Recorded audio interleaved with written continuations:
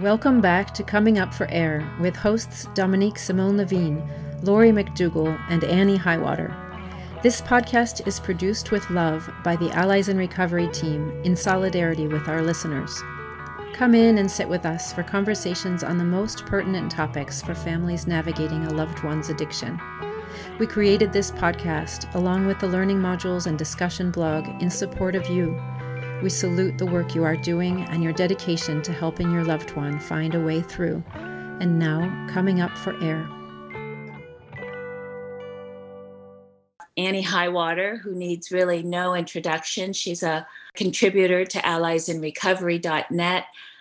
She's a writer, a speaker, a family advocate. She's a lifelong researcher of behavioral science with particular interests in family pathology and concepts of dysfunction and conflict. So Annie wrote a memoir called Unhooked, a mother's story of unhitching from the roller coaster of her son's addiction. This was in 2016 when she wrote this, and I read it and I could not put it down. I felt like Annie was talking to every parent, every loved one who's ever been through this. And as opposed to how other memoirs had been written, and also very helpful and elegant and hopeful. But Annie, unlike them, focused on herself. So it's her journey. It's what she came to realize about herself and her needs and how to practice a life that would keep her calm in the face of her son's active addiction. And that had never been done before. And I found her, I got to her publisher and I said, Annie, I need to meet you. I need you to talk to our families. And she's been with us ever since. So welcome, Annie. Thanks for coming today.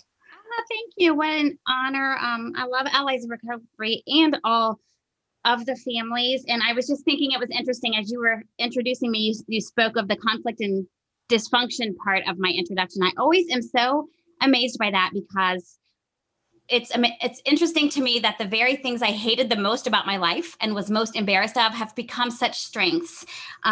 Because really I'm an expert in nothing more than dysfunction. I always say if it was an Olympic sport, my family would have every gold medal.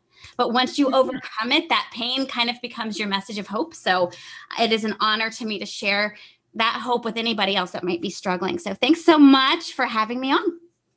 Thank you, Annie. You know, you were talking a while back with somebody that you interviewed for this podcast, and you said that you had a career in insurance, a corporate career, and after a slight period of craziness, I suppose, when you really felt the worst about the situation of addiction in your family, both of your son's addiction and your mother, you let go of insurance and went sort of full into this work that you do now, this recovery work that you do now, which you excel at, maybe because of those gold medals in dysfunction. But I think we really appreciate where you're coming from.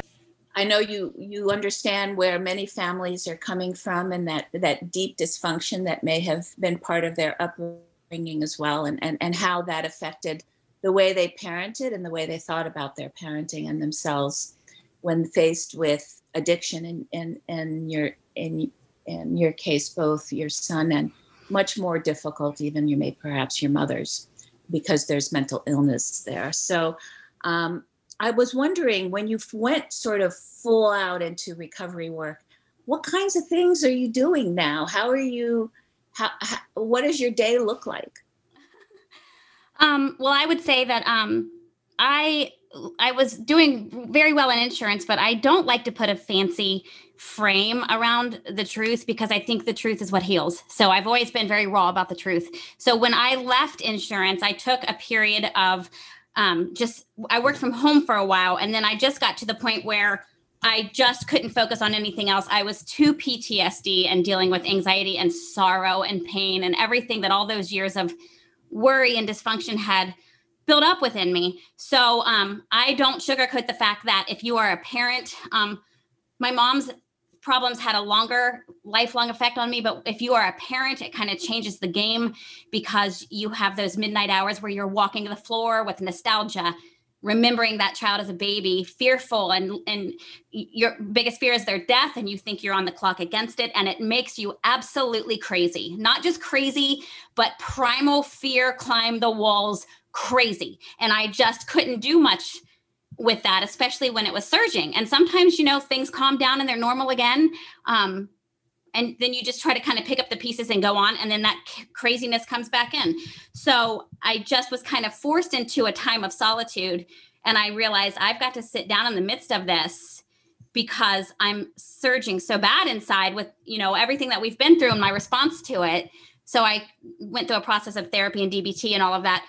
We are about 8 years on the other side of it now. So my life now, I'm still writing and doing podcasting and all of that, but I'm also working full-time during the day for a healthcare organization.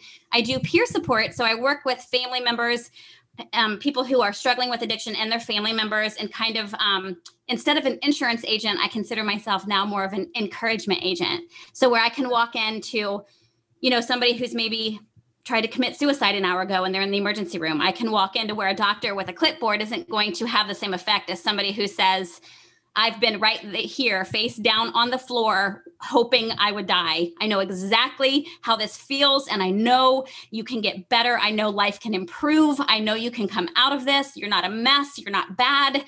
And there is something about having someone that's been there come alongside a team of clinicians or whatever else as well, that adds that support and makes you feel like maybe I can be okay. So that's really what my day looks like. I do get up and run 2 miles every morning. I have this intense energy, always have, so I have to kind of channel it.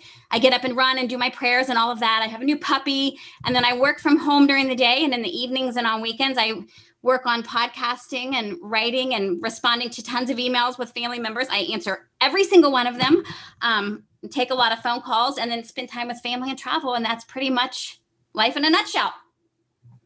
That's an amazing change, and you sound extremely capable and energized and forward-looking and happy in your life.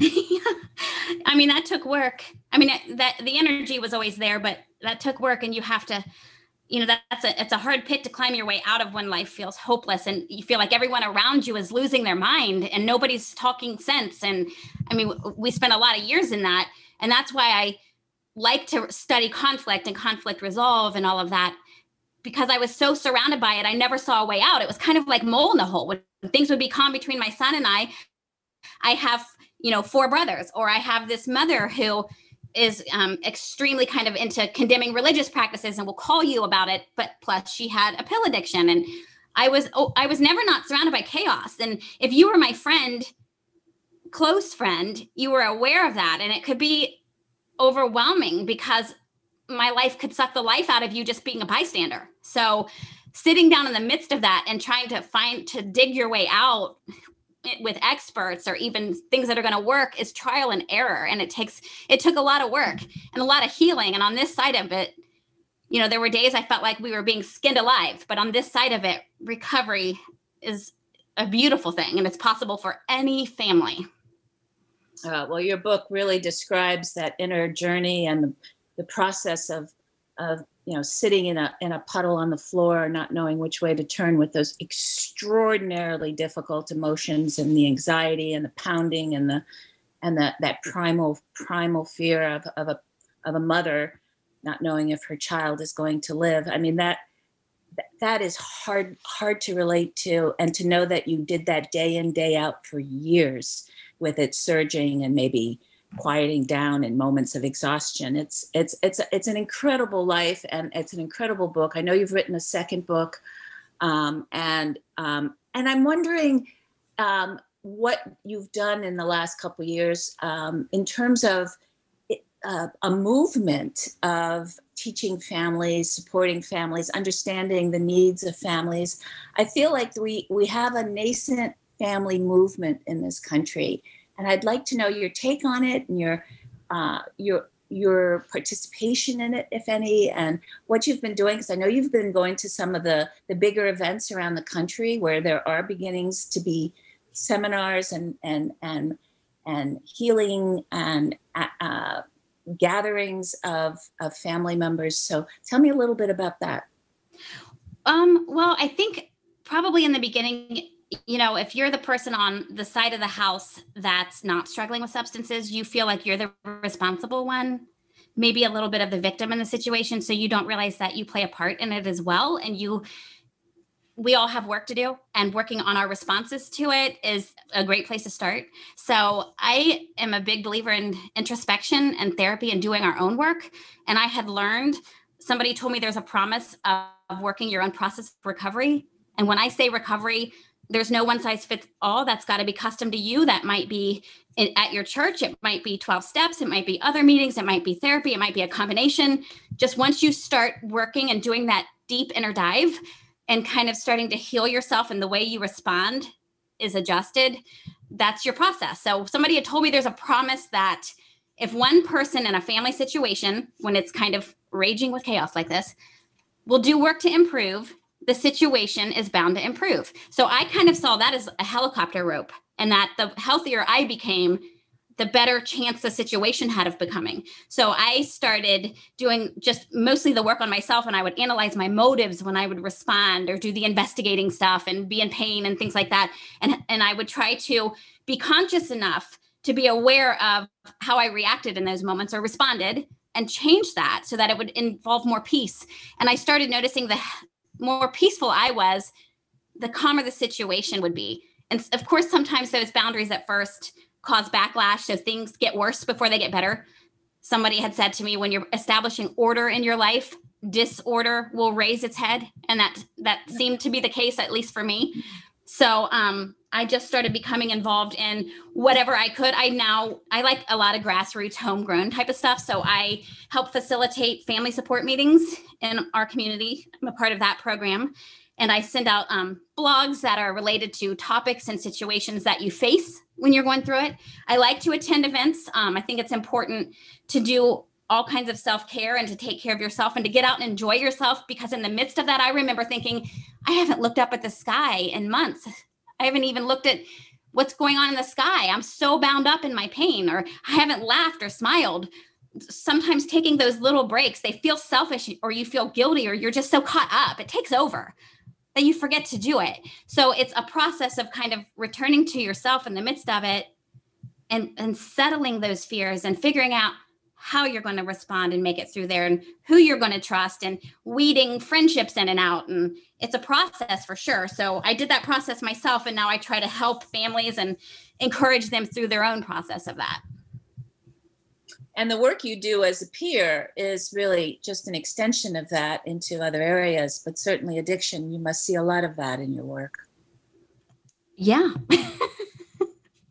Well, I mean, because I don't know any other way to put it, but it makes everybody gets sick with it. It's, a domino effect, and we all get sick. How many times do we see somebody go off to treatment and they go through detox, maybe IOP, and they have some momentum and some time under their belt, and then they go back to a family where no one else has done the work, and the system is the same. That doesn't give you a great setup for success or change. And there's something about a family doing the work to get well that builds kind of a platform for everyone to get well and build momentum toward that. Because the whole family system, it changes the trajectory of an entire family. And you can go one way or another with it. It changes everything, turned upside down and shaken like a snow globe. How it settles is really where the work is. Yeah, and it's a matter of getting well, and well could be understanding alcoholism, or understanding the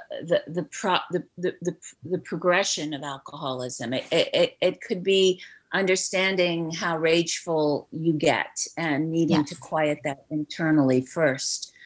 Yeah, I have a good definition. People always talk about serenity or well-being, and I always say my definition of serenity is peace and sanity. And when I come out of either of those, I know I'm not healthy.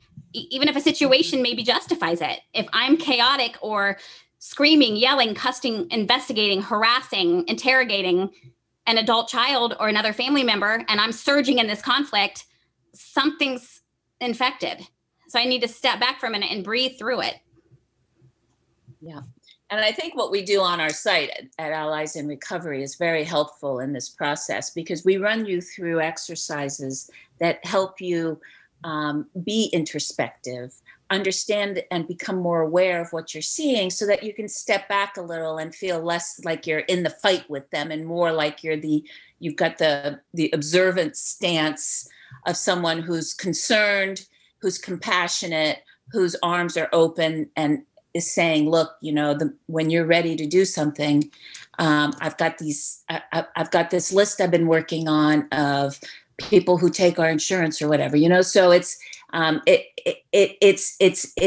getting well, it's introspection, but it's also just the straight up practical awareness building and understanding how to respond and behave and stay calm and stay out of conflict, that just puts a rest to it, in a sense, in a family like you're describing. It just brings the whole thing down, and people change in that change dynamic. It's easier to move around. It's easier for maybe in your case, in your son saying, Mom, I'm just not really happy about how I'm living. This isn't, what I intended to do. I can't seem to get off the couch 3 days out of the week, and or whatever it is, right? So you want everybody to calm down. You want everybody to be able to speak to each other honestly and openly and safely.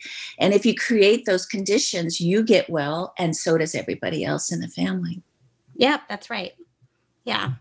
And I learned a lot from Allies in Recovery and some of the tactics of craft.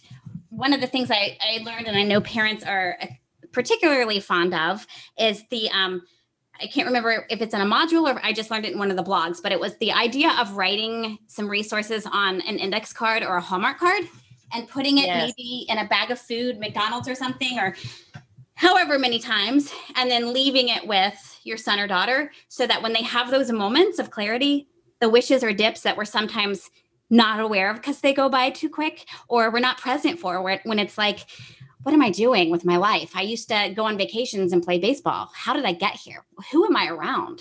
This is miserable. Those moments, they go so quick. If you have an index card or a Hallmark card that says, hey, if you're ready and you want some relief, call this number. You can get in your insurance matches, or maybe they give scholarship. There's something so powerful about having that in hand, and they make the decision themselves. And that's one step forward of accomplishment. And when you accomplish something and you get the dignity of that, it's a choice you make and it's a victory. Then you can have confidence to make the next step and maybe go. Nobody's making you go or backing you against a wall with threats and consequences. So there's something about getting the ball rolling that way that I've seen really be helpful in families. And I would say that was exactly the process with my son, with him making a call and going out into treatment out in California. That's wonderful. That's wonderful. And your son's doing well today? Yep. He's been out there since 2013. He's in Scottsdale now and thriving, doing really well. I'm very happy for you. And I'm very happy for us to have met you, Annie, and for you to continue to share of your learnings and your soul and your energy and your smile, and appreciate it very much. So thank you for today, Annie. Thank you. And anyone is welcome to email me as well. I love connecting with people from Allies about anything, even if you just need encouragement. Craft works, and Allies is there for you. I have found that to be true. I've watched it be true with people that are desperate, who will write in and say, this is going on. And then they get 3 people that come back with feedback and encouragement. And they're like, oh my goodness, nobody has taken the time to calm me like this, or to share their experience, or to maybe direct me toward craft or the sanctuary. And there's, I like I do in peer support during the day, there's just something about having a team around you that is safe and supported and knowledgeable and optimistic, that makes you believe this can be okay. I can get through today. Right. And you absolutely can. And I really appreciate you saying that. Thanks again, Annie. Thanks so much. Thanks for listening. We hope this episode of Coming Up for Air spoke to you. If you're listening in today on a podcast platform that isn't the Allies member site, please take a moment to give us a 5-star rating. This helps others find the show more easily. If you have a suggestion for a new topic or guest for the show, please reach out through the Contact Us form on alliesinrecovery.net. Special thanks to our hosts, our guests, our production team, and Michael Mauboussin for the original music composition.